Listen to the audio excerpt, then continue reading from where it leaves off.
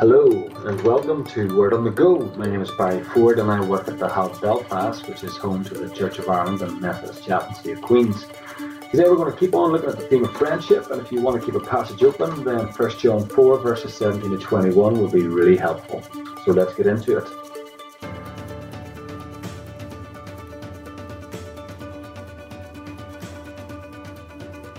John writes, "Dear friends, let us love one another."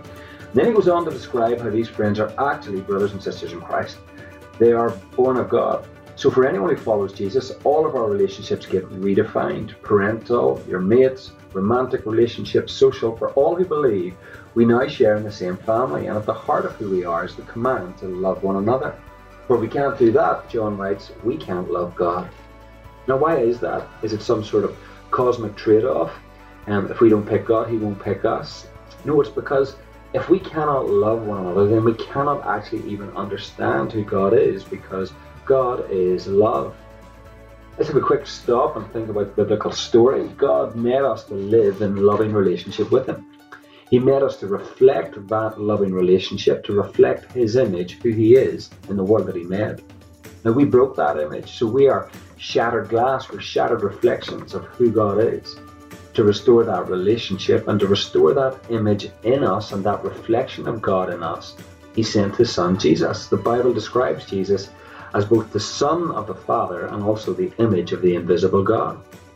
And then the Bible also describes those who love Jesus as being brothers and sisters of the Son of the Father. We get adopted into the family as brothers and sisters through Jesus.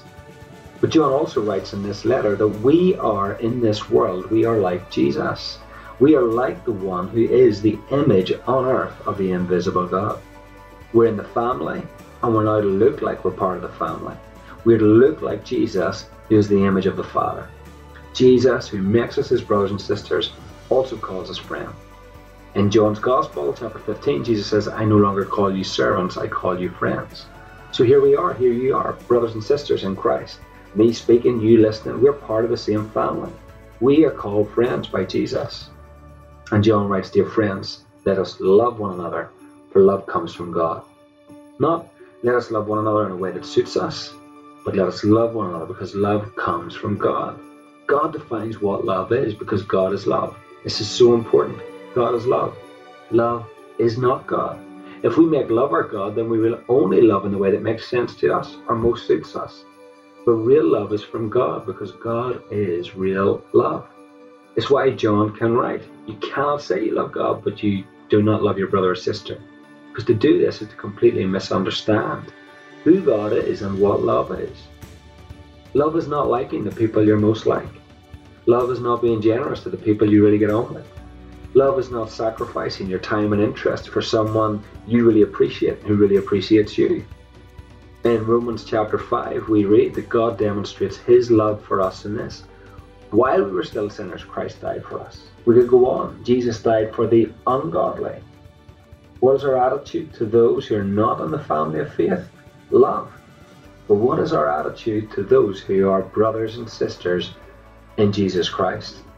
When we are thinking about what it means to be a friend who genuinely loves our brothers and sisters, we're not just changing how we act. We're not just changing our behavior. We're growing more fully into the character of God. In our character, we love like Jesus. In this world, we become more like Jesus. If we don't love our brothers and sisters, and remember, get this, our brothers and sisters can be our parents, our mates, our boyfriend, our girlfriend, people in our church, youth group, whoever, wherever.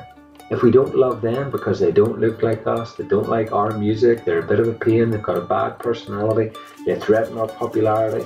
If we don't love them by excluding them, demeaning, gossiping, hurting, insulting, sniggering, making ourselves look big by making someone else look small, then we can't love God.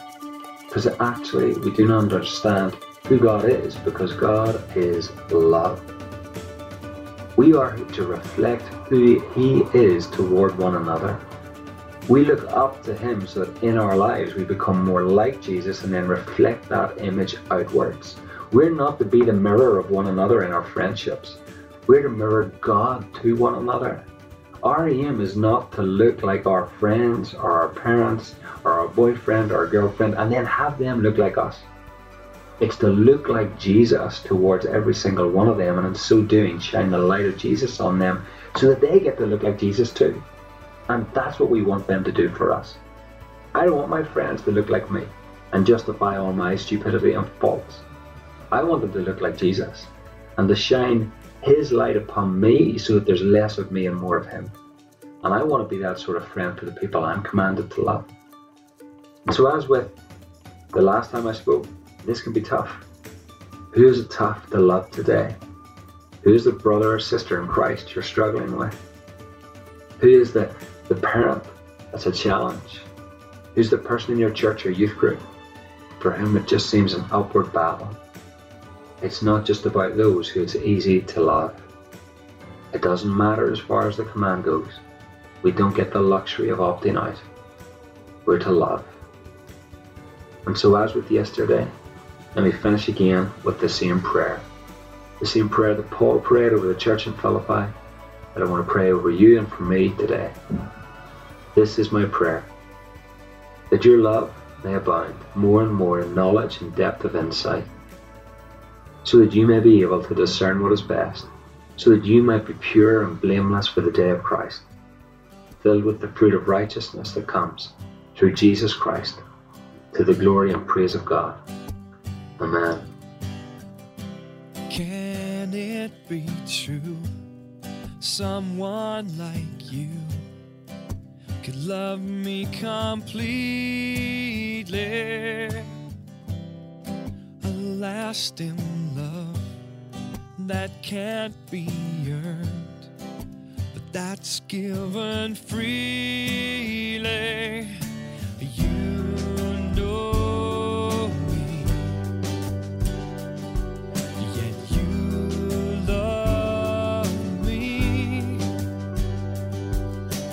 You long to meet me as I am.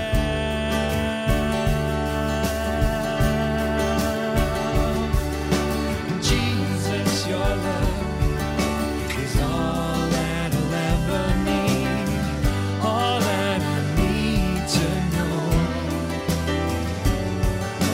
Jesus, your love is taking control of me. Oh, how I need your love. Oh, how I need your love. Why look at me when all I see is my human frailty? This broken heart needs broken hands, longing to touch me. You know me, yet you hold me. You long to take me in your arms.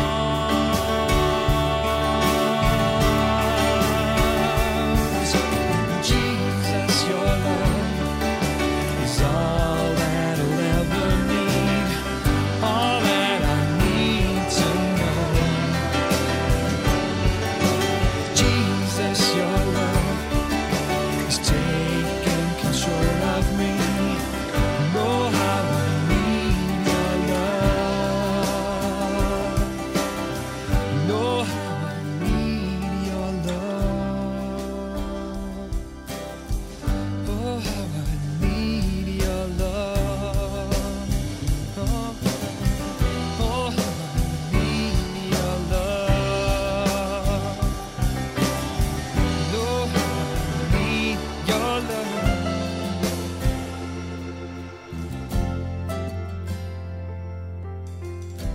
Can it be true? Someone like you could love me completely. A lasting love that can't be earned, but that's given freely. You know